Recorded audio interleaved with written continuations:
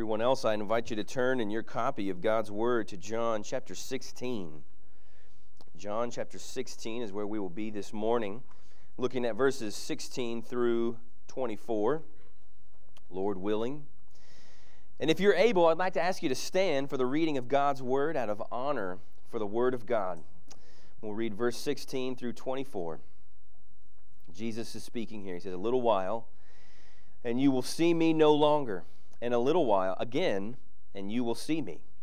So some of his disciples said to one another, "What is this that he says to us? A little while, and you will not see me, and again a little while, and you will see me. And because I am going to the Father." So they were saying, "What does he mean by a little while? We do not know what he is talking about." Jesus knew that they wanted to ask him. So he said to them, "Is this what you are asking yourselves? What I meant by saying a little while and you will not see me, and again a little while and you will see me? Truly, truly, I say to you, you will weep and lament, but the world will rejoice. You will be sorrowful, but your sorrow will turn into joy. When a woman is giving birth, she has sorrow because her hour has come. But when she has delivered the baby, she no longer remembers the anguish for joy that a human being has been born into the world. So also you have sorrow now, but I will see you again, and your hearts will rejoice, and no one will take your joy from you. In that day you will ask nothing of me. Truly, truly, I say to you, whatever you ask of the Father in my name, he will give to you. Until now you have asked nothing in my name. Ask and you will receive, that your joy may be made full." You may be seated. The grass withers and the flower fades, but the word of the Lord stands forever. Let's pray. Father in heaven, we ask now that you would guide our study of your word, that your servant would speak clearly and speak nothing that is not in your word, that all that we would hear as your people this morning is you speaking to us, that we would hear exactly what you intended, especially as we look at the words of our Lord Jesus Christ speaking to his disciples. May we not misunderstand, but may we come away with clarity and knowledge that we might live differently because we have been shaped by your word as those filled with your Spirit. Bless this time and use it for our good and your glory. In Christ's name we pray. Amen. Well, we are beginning to near the end of the upper room discourse. Remember, the cross is tomorrow, and what has taken us several weeks to get through took Jesus a few minutes to just speak out loud. We're really just one high priestly prayer away from the beginnings of Christ's sufferings and his captivity, and then to his crucifixion. And at the end of his teaching, Jesus wanted his disciples to be prepared. We've been seeing that over and over again, particularly in chapters 14, 15, and 16 now. They need to be able to carry what's coming next. And so they need handles to carry what is coming next. So this is what Jesus is going to do for them at the end of this chapter before he prays for them. Chapter 17 is just his prayer for them.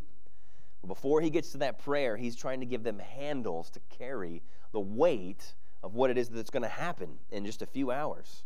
So at first in our text, as we read earlier, you saw earlier that he speaks cryptically to draw them in, and then he's going to speak very clearly to explain to them. He's just been telling them all about the world's hatred for them. We've seen that in chapter 15 and the beginning of chapter 16. Their hearts are troubled, their minds are distracted, and he's going to use a puzzling statement to kind of snap them out of it and then to bring them in intentionally. And we'll see here again that Jesus, he never sugarcoats the bad, nor does he downplay the good. He's going to give equal grounds to both, as we saw, sorrow and joy, as we read. The disciples' sorrow is imminent and unavoidable, and it's going to be very, very real. But it is also going to be very temporary.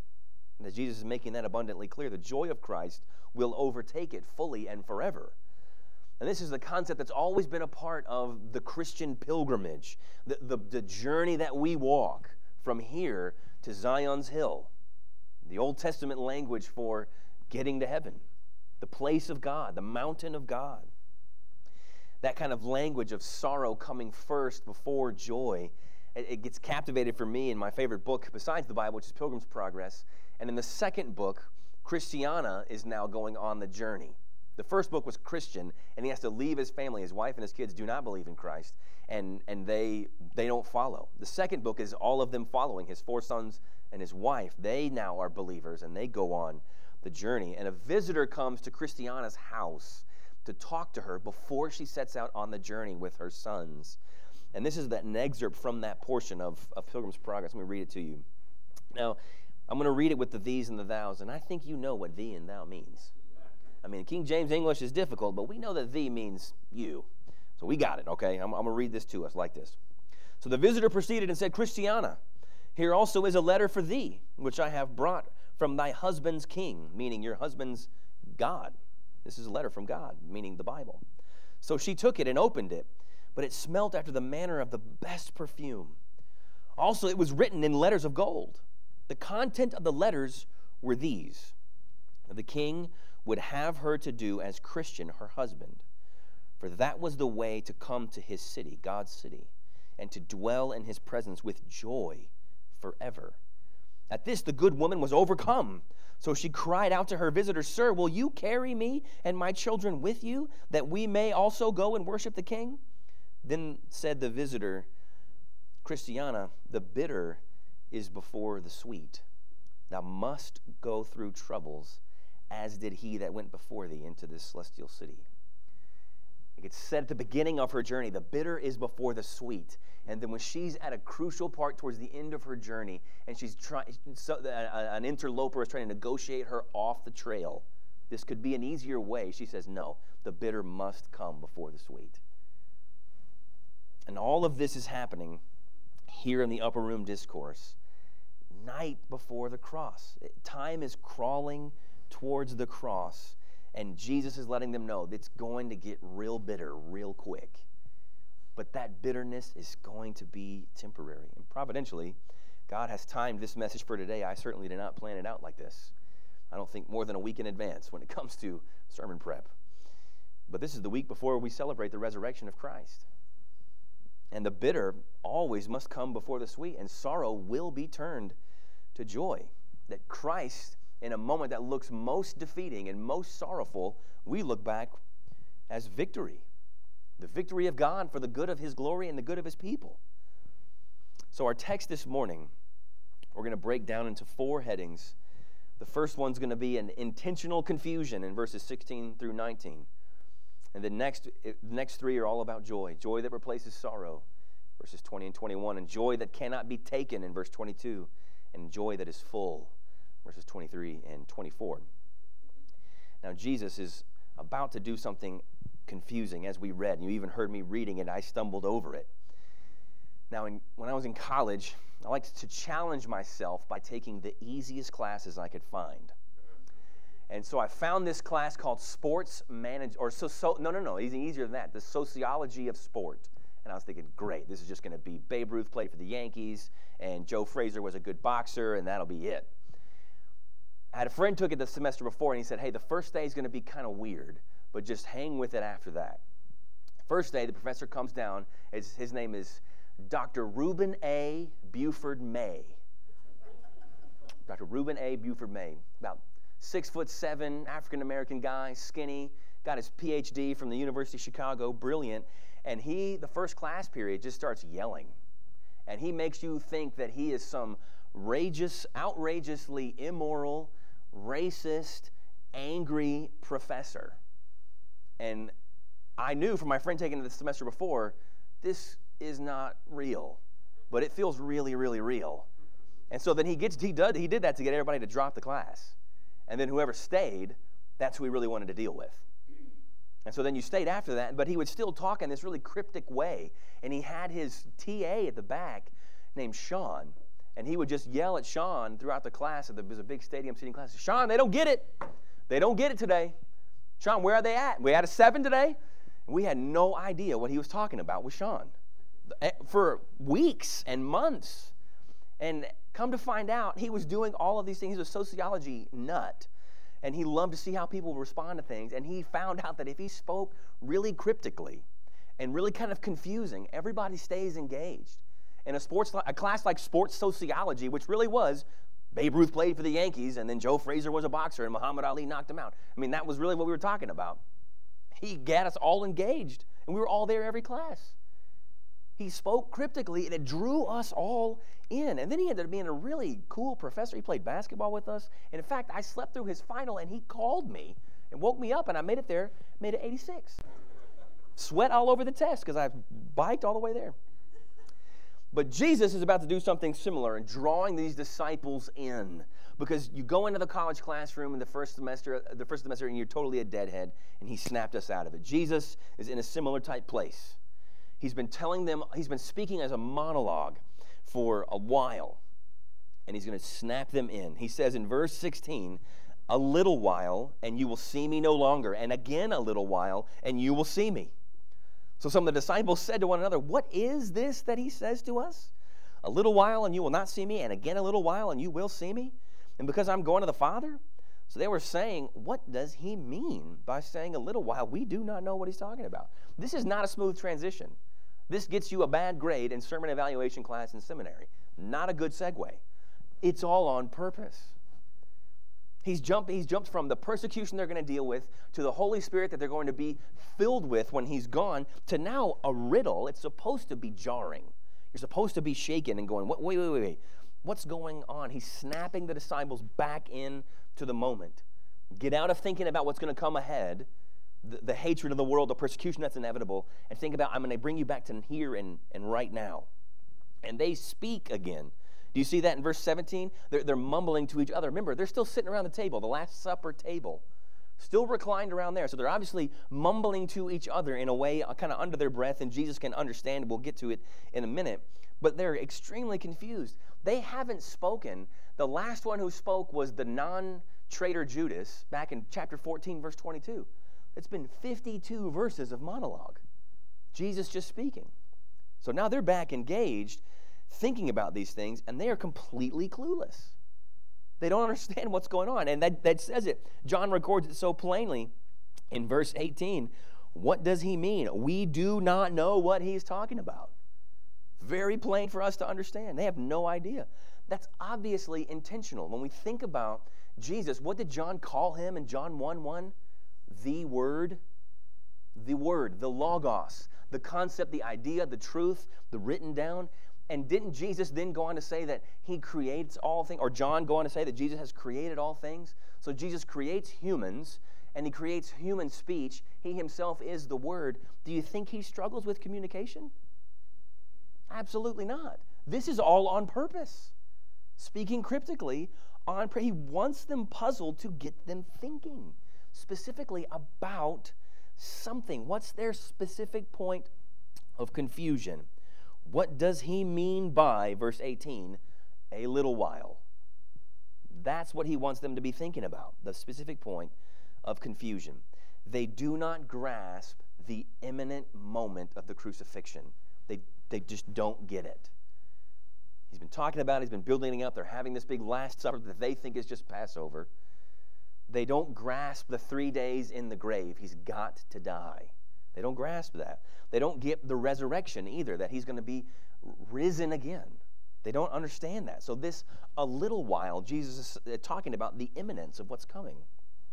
So in verse 19, Jesus knew they wanted to ask him.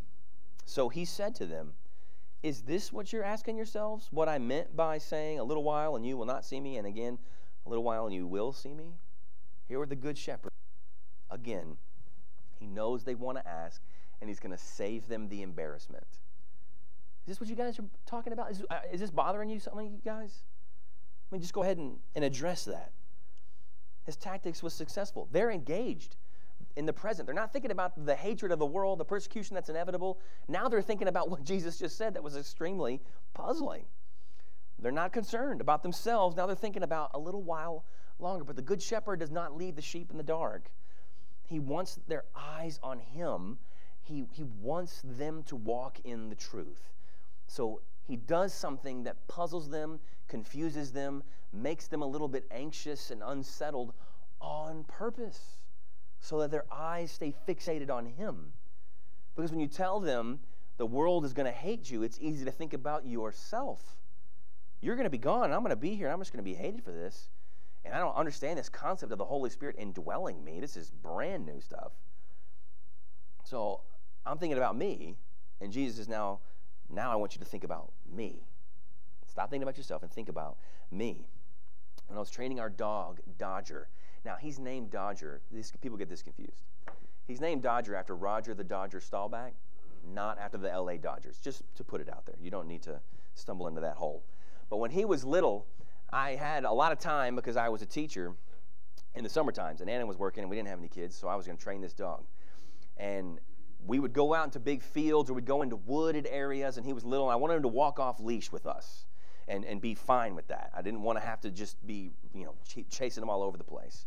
So when he was real little away from me than I wanted him to, and he was getting to where he's kind of interested, following some smells, or he saw a squirrel or a car was interesting or something, then I would just go and hide behind a tree. And then he would freak out, and he'd come running down the path looking for me because he couldn't find me. But what I wanted him to know was no matter what you are interested in, no matter what has your intention, it's not more important than me. You need to know where I am all the time. That's going to be better for you, but you can't tell a dog that. You just need to example it, that your worst fear needs to be you don't know where I am, and you don't know what's going on, and you don't know where we're going. So I would get and jump and hide behind a tree and not say anything. And then he would realize that he has no idea where he is and no idea where I am when he's a real little puppy and come running looking for me. And he'd run past the tree and then turn around and see me and then come right to me like, oh, you didn't leave me. Thank you so much. And ever since then, he knows you be where I am. And if he get on something else, then I would just show him, look, I'm going this way. And I will leave you behind. See, that's the threat that no mom can make in the store. I will leave you. They know you have to come and get me. I know you have to come find me. The dog doesn't know that. He may leave me forever. Jesus is getting these disciples to snap their heads back and look at me. Focus on Christ. What is it that he wants them to understand? He wants them to understand his death and resurrection. So the first, a little while you will see me no longer. That's his death. A little while, it's coming. And again, a little while you will see me. That's the resurrection. They need to grasp that he will die, but also rise again. This is still an unfathomable concept to them. How could the prophet like Moses, how could the son of David, how could the son of man, the son of God, how could he die? How could people actually kill him? How could that happen? What mere person could, why would he need to do this? And he's showing them this interconnectedness of all of the elements of the cross and the crucifixion that'll spill out. And he's already been doing it by talking about the Holy Spirit and talking about his ascension, meaning his permanent physical exit, or semi-permanent physical exit from the planet. But this death, burial, resurrection, and then ascension, and then outpouring of the Holy Spirit, these elements of the crucifixion he's been talking about and laying them out, and they're all connected. They're all interconnected. And we can get in trouble and even danger sometimes when we want to itemize them out too much. Let me just show you real quick how these all connect so that it makes sense what Jesus is going to say further. See, without Jesus' death and burial, we have no atonement for sin.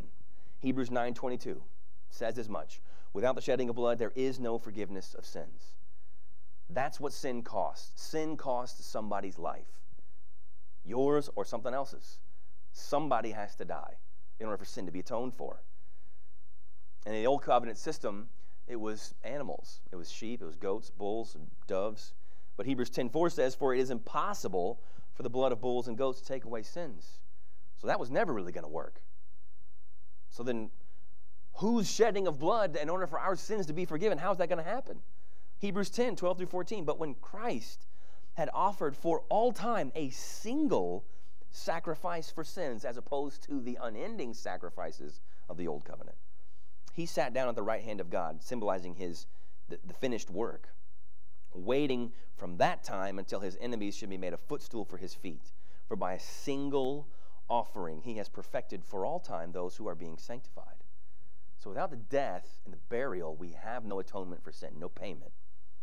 But without the resurrection from the dead, we don't have any justification.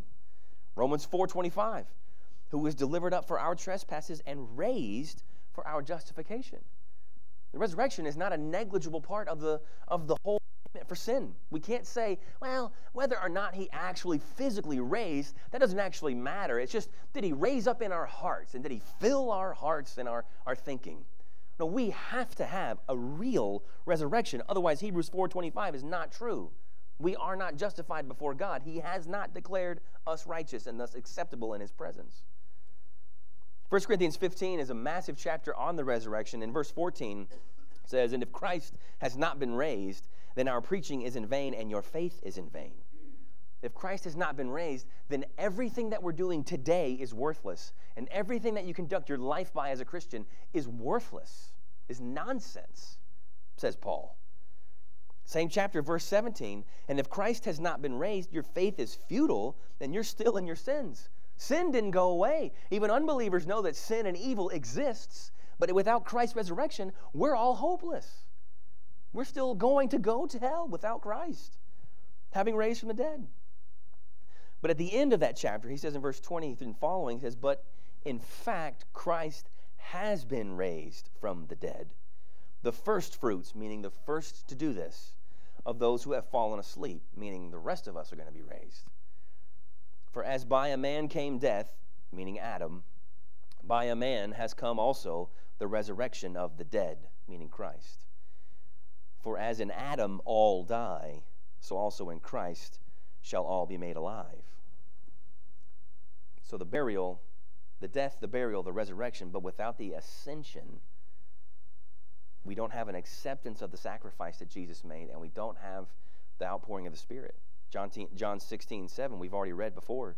Nevertheless, I tell you the truth, it is to your advantage that I go away. For if I do not go away, the Helper will not come to you. But if I go, I will send him to you. If he doesn't ascend the right hand of the Father, then there's no acceptance of that sacrifice, and the Spirit can't be poured out upon the believers. So Jesus, walking his disciples through this upper room discourse, is showing these are all connected. We can all see it retroactively looking back. They're all still trying to process it and connect and put it all together. Jesus said, remember though, disciples, the Spirit's going to guide you into all truth and to all understanding. He's going to recall all things to your mind. He said, remember, I have more to say to you now, but I can't tell it to you now. There is more to come, but the Spirit's going to take care of that. The Spirit's going to walk you into those things. So to some extent, all of this is embedded in Jesus' puzzling statement, a little while and you will not see me, and again in a little while and you will see me. All put together. But for now, what the disciples need is they need to be equipped for what's next, which comes in verse 20. Truly, truly, I say to you, you will weep and lament, but the world will rejoice. You will be sorrowful, but your sorrow will be turned to joy. The disciples will indeed be distraught by the crucifixion. The death of Christ will be sorrowful. It was sorrowful.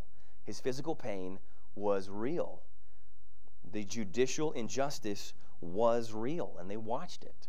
The blood soaking the wood was real. The wrath of God superseding all physical pain that anything could ever be afflicted upon a human body.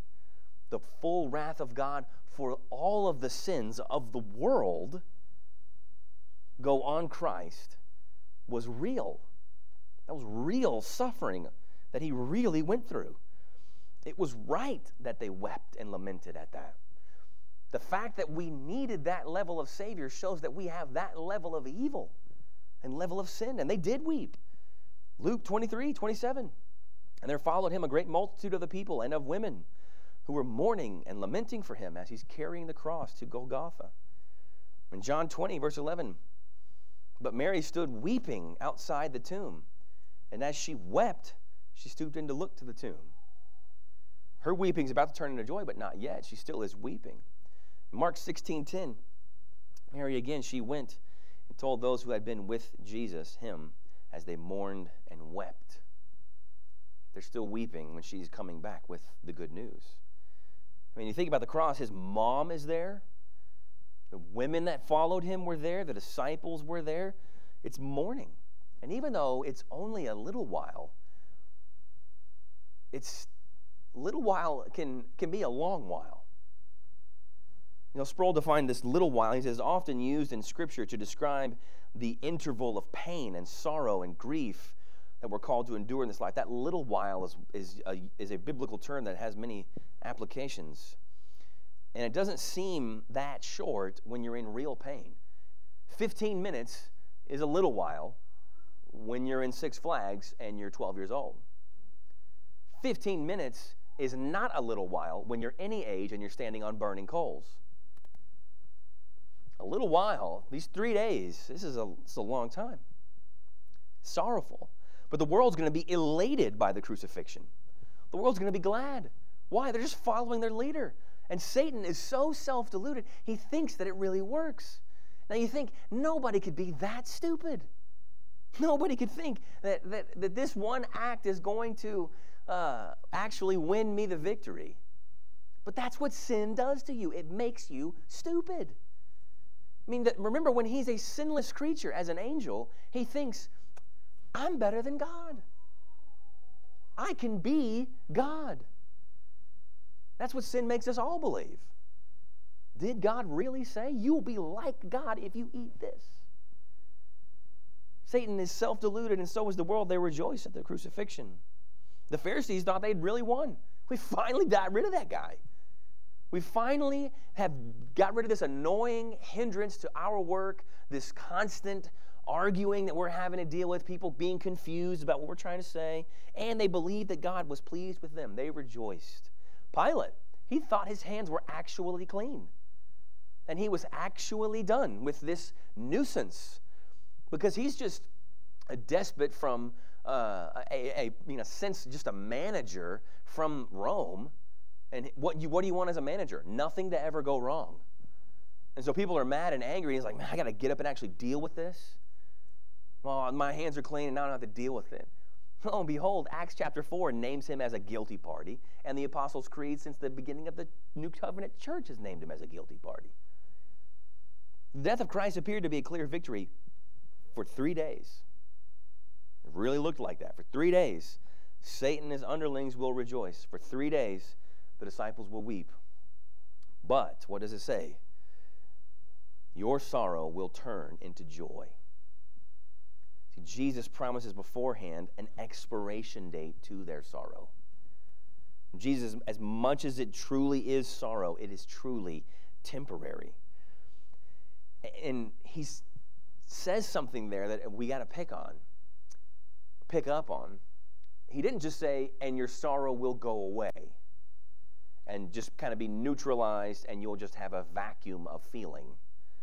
No, it's going to be replaced with joy. It's one thing to have your pain, your physical pain, just kind of go away. It's another thing to feel really good physically.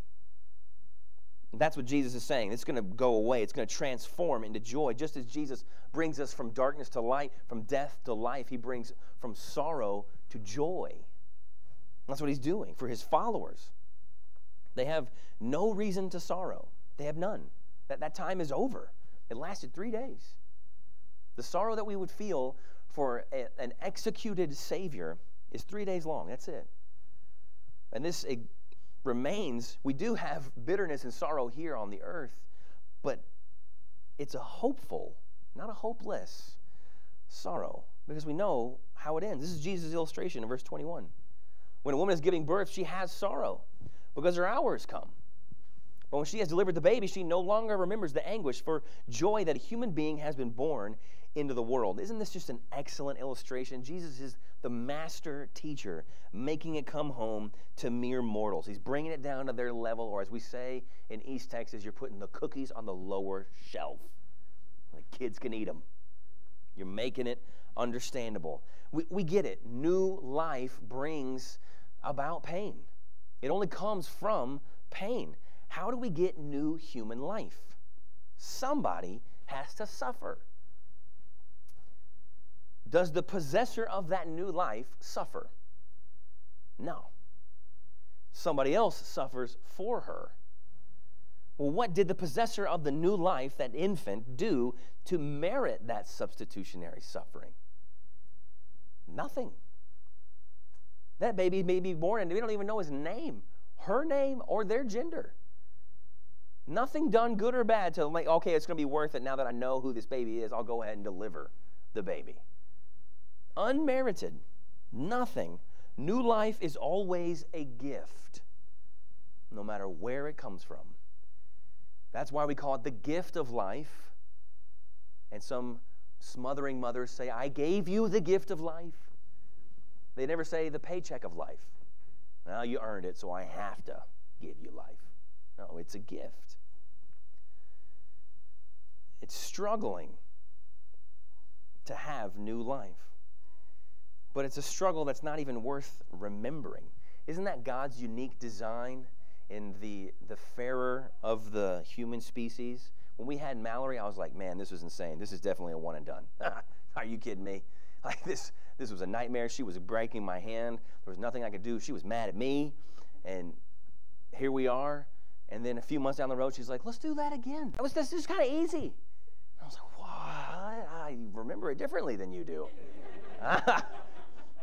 But she's forgotten it. That's the mother, right? Jesus is saying right here, she's forgetting it. No longer remembers the anguish. You don't walk around looking at that baby going, gosh, that hurts so bad. I mean, you tell the stories when it's funny and they're being bad, or you want to embarrass them at their rehearsal dinner, but you don't live in that. You don't remember the anguish anymore. We've seen before, but Romans 8:18 bears repeating. Paul says, I consider the sufferings of this present time are not worth comparing to the glory. It's not even worth speaking them in the same sentence. The sorrow, it doesn't matter.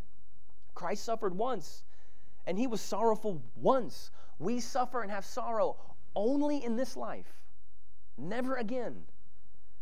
Disciples, they only suffered in that particular way for only 3 days, and that's it. Jesus says it's going to go away, just like a new mother holding her baby. They won't think twice about their former sorrows. That's what the kind of joy that Jesus brings. And that joy is also unassailable.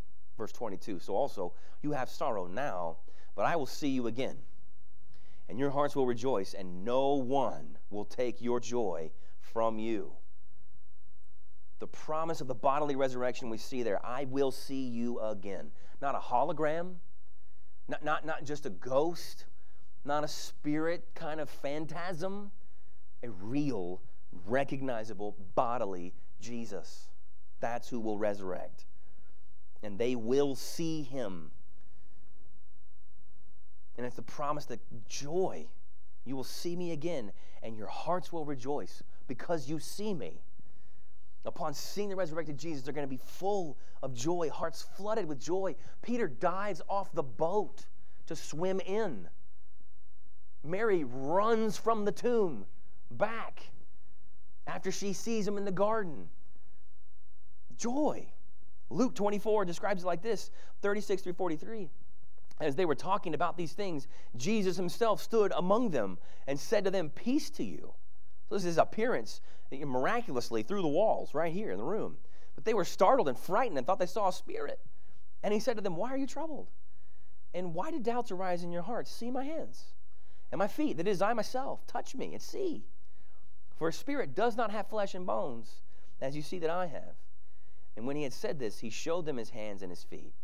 And while they still disbelieved for joy and were marveling, he said to them, have you anything here to eat?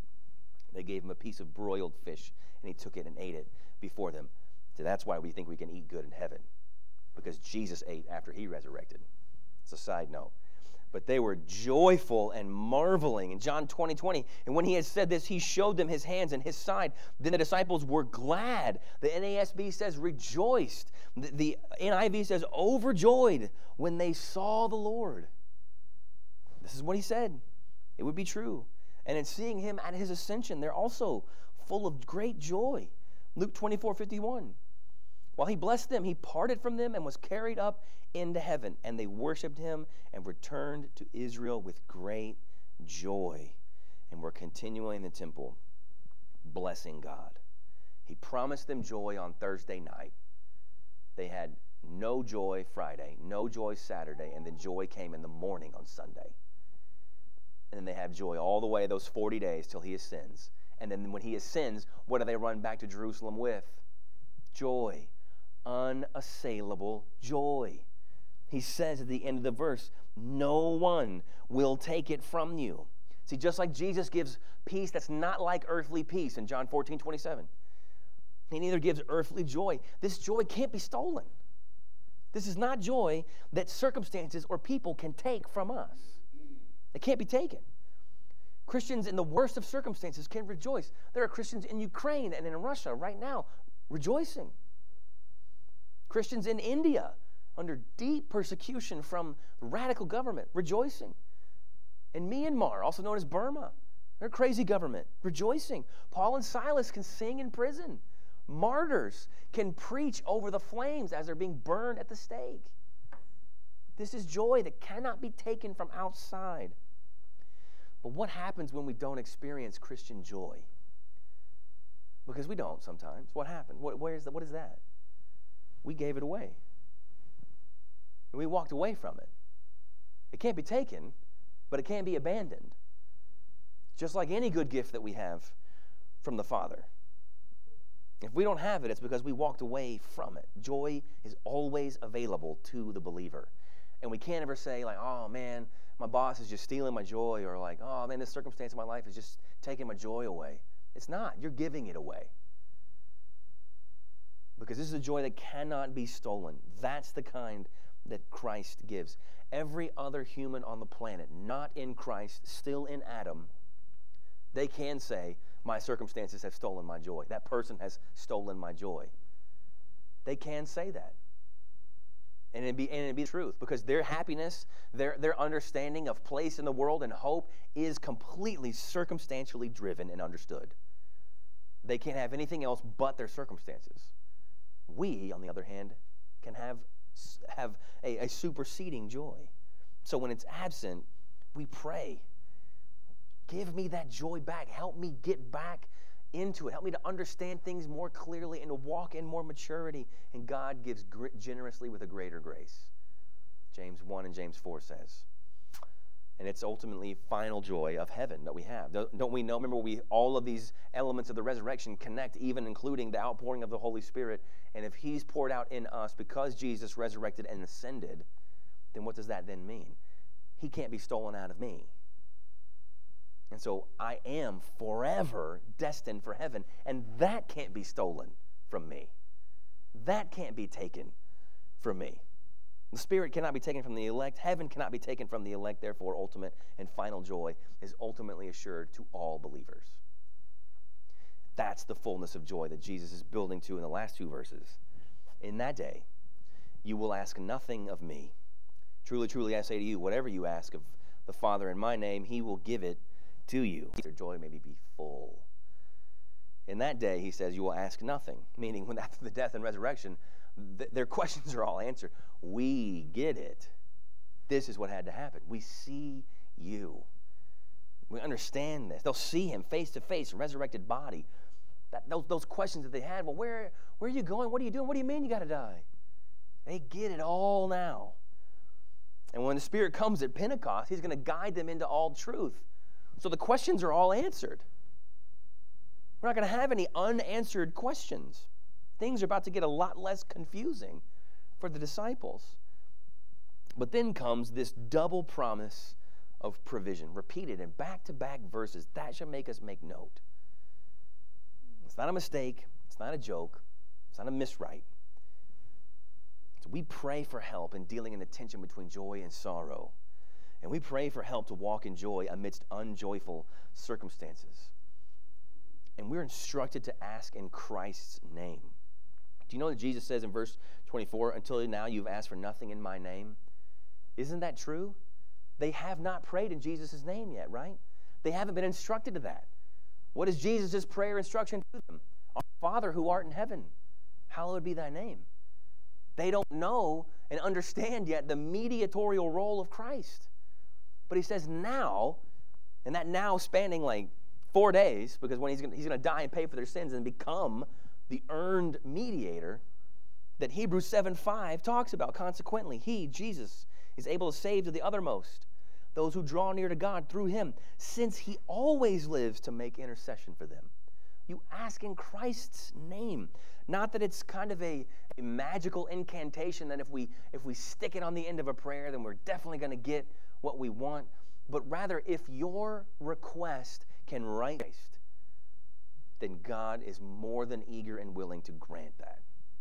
If Christ's name can go on it, in my name, the intercessor, the mediator, the Father is pleased to give it. Things that contribute to our joy in Christ.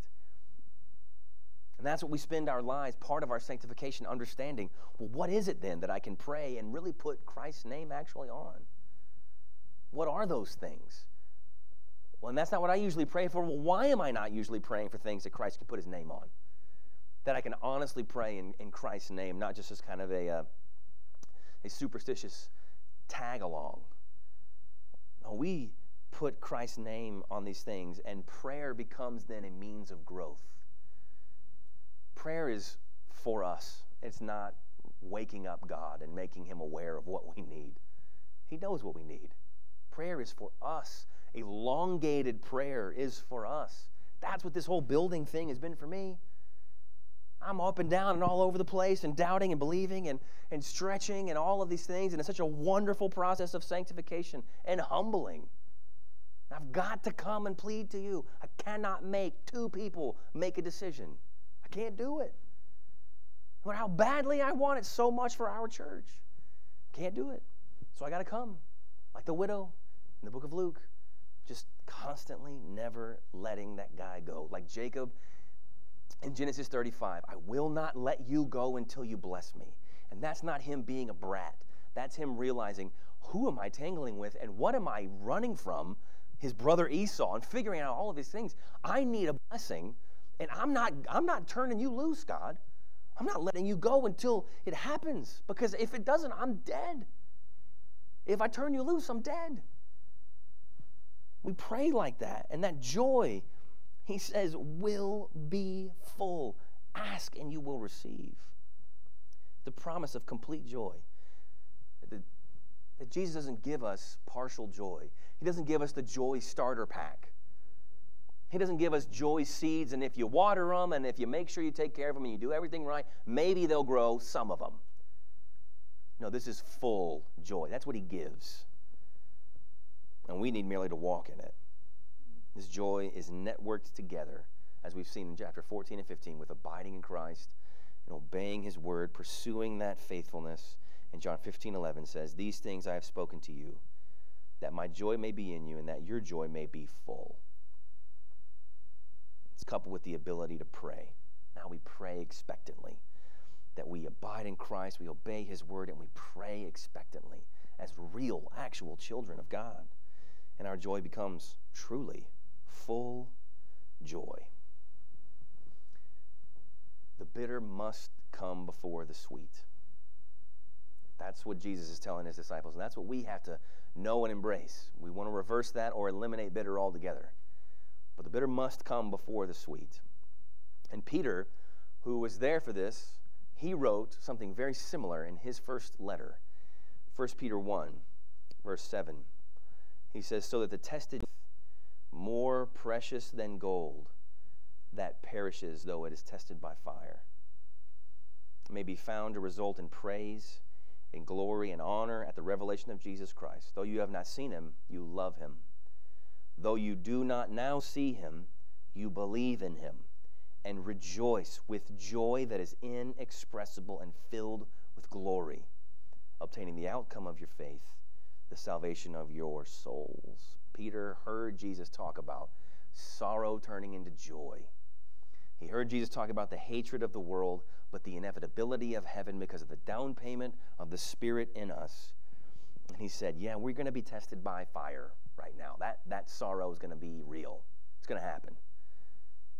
But the belief in him means that we're given joy that's inexpressible, he says. And it results in an outcome, eternal salvation. And that's the great paradox of the cross, is it not? That we can look back at something that caused real sorrow and real weeping in the moment, and now it's our greatest cause of joy. I mean, that's the peculiarity of the whole thing, that what was supposed to be a defeat is actually a victory, and we look back on it with fondness. But what are we looking back on? We're looking back on a slaughter. If you were at the cross, you wouldn't be, yes, this is so awesome, go do it. You would be weeping with everybody else. You'd be feeling the pain of Jesus saying, Father, why have you forsaken me? But yet we can look back on it and see the joy, that it really was full sorrow and full joy. And the joy replaces the sorrow. We celebrate now what they feared more than anything then, that an instrument of execution becomes by way of Christ new life. A sorrowful moment has become history's greatest joy for God's people. And so though you walk through the vale of sorrows now, may you know and stand in the perfect joy of Christ until he comes again. Father in heaven, what joy. I am so guilty of passing the buck and saying that my joy's been stolen by something else.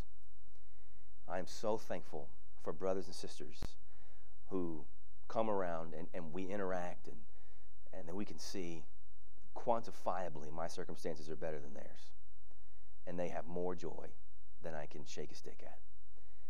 But thank you. Thank you for the church. Because when we think about this, we can get wrapped up in a perpetual cycle of joylessness, of having everything and believing we have nothing.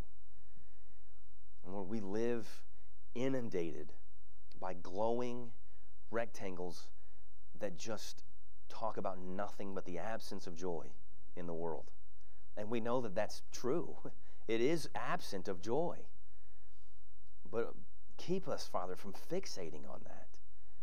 Let us keep our eyes upon Christ. Let us hear the puzzling statement that Jesus uttered to the 12 or the 11 in the upper room, and let us be snapped out of it. Let us be snapped out of thinking about ourselves and looking to Christ, and then noticing all along the way that we're just being carried along by this helium of joy lifted up. May we know that and experience that. May we encourage one another in that. Because we desperately need it. Lord, we thank you for the brothers and sisters around the world who, and throughout history, who have lived in circumstances far worse than us. Thank you for their example. We know that Hebrews 13 instructs us to be grateful for those who have been examined us and the great cloud of witnesses that surrounds us in the hall of faith, all of Hebrews 11 and 12 and 13. We thank you for that. Thank you, because we need that encouragement, because we're so weak and we're so frail, so easily distracted and so quickly self-absorbed. But may we walk in this joy. May we radiate this joy, even though our eyes may have tears in them.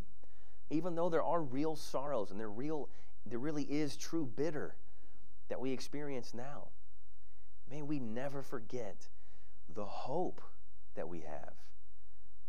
Father, we know that we confess together that we are so easily locked into mimicking a secular mind that believes that all that exists is here and now, and that our only hope is here and now, and we live to make here and now better, because that's all there is. And that is the mind of hopelessness. That is the mind of godlessness. We have a greater grace, a greater hope, a joy that cannot be stolen.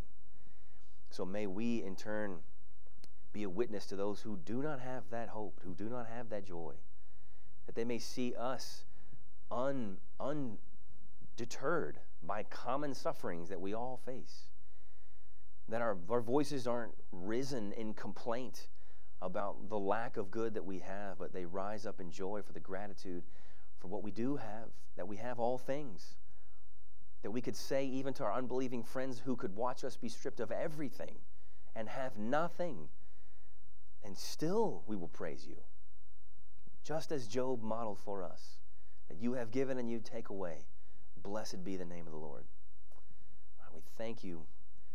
Thank you for your Son. We thank you for the upper room. We thank you for the time that our older brother in the faith, John, took to record under the inspiration of the Spirit these great words. May we be encouraged by them and instructed by them. And may we champion the truth of them in our homes, in our neighborhoods, in our circles of influence.